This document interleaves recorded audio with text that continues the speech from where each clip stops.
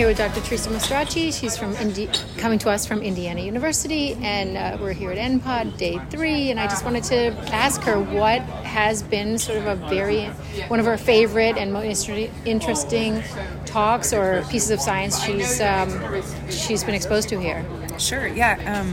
So as I was saying, I come to this meeting every year because I enjoy the exposure to the immunology side of type 1 diabetes, which is something I don't study.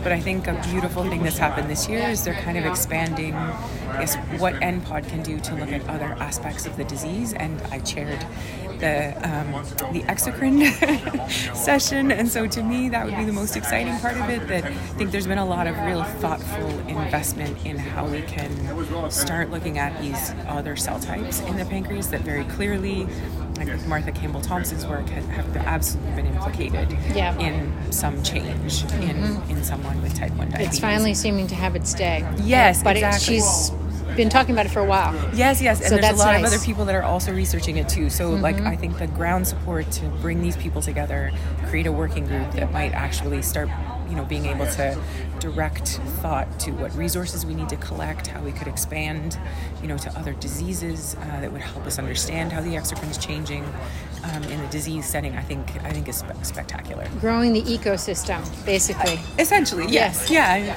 Not that we were neglecting other cell types before, but maybe paying them more attention. Yeah, inclusivity. I think that's important. Exactly. So, thank you so much for sharing.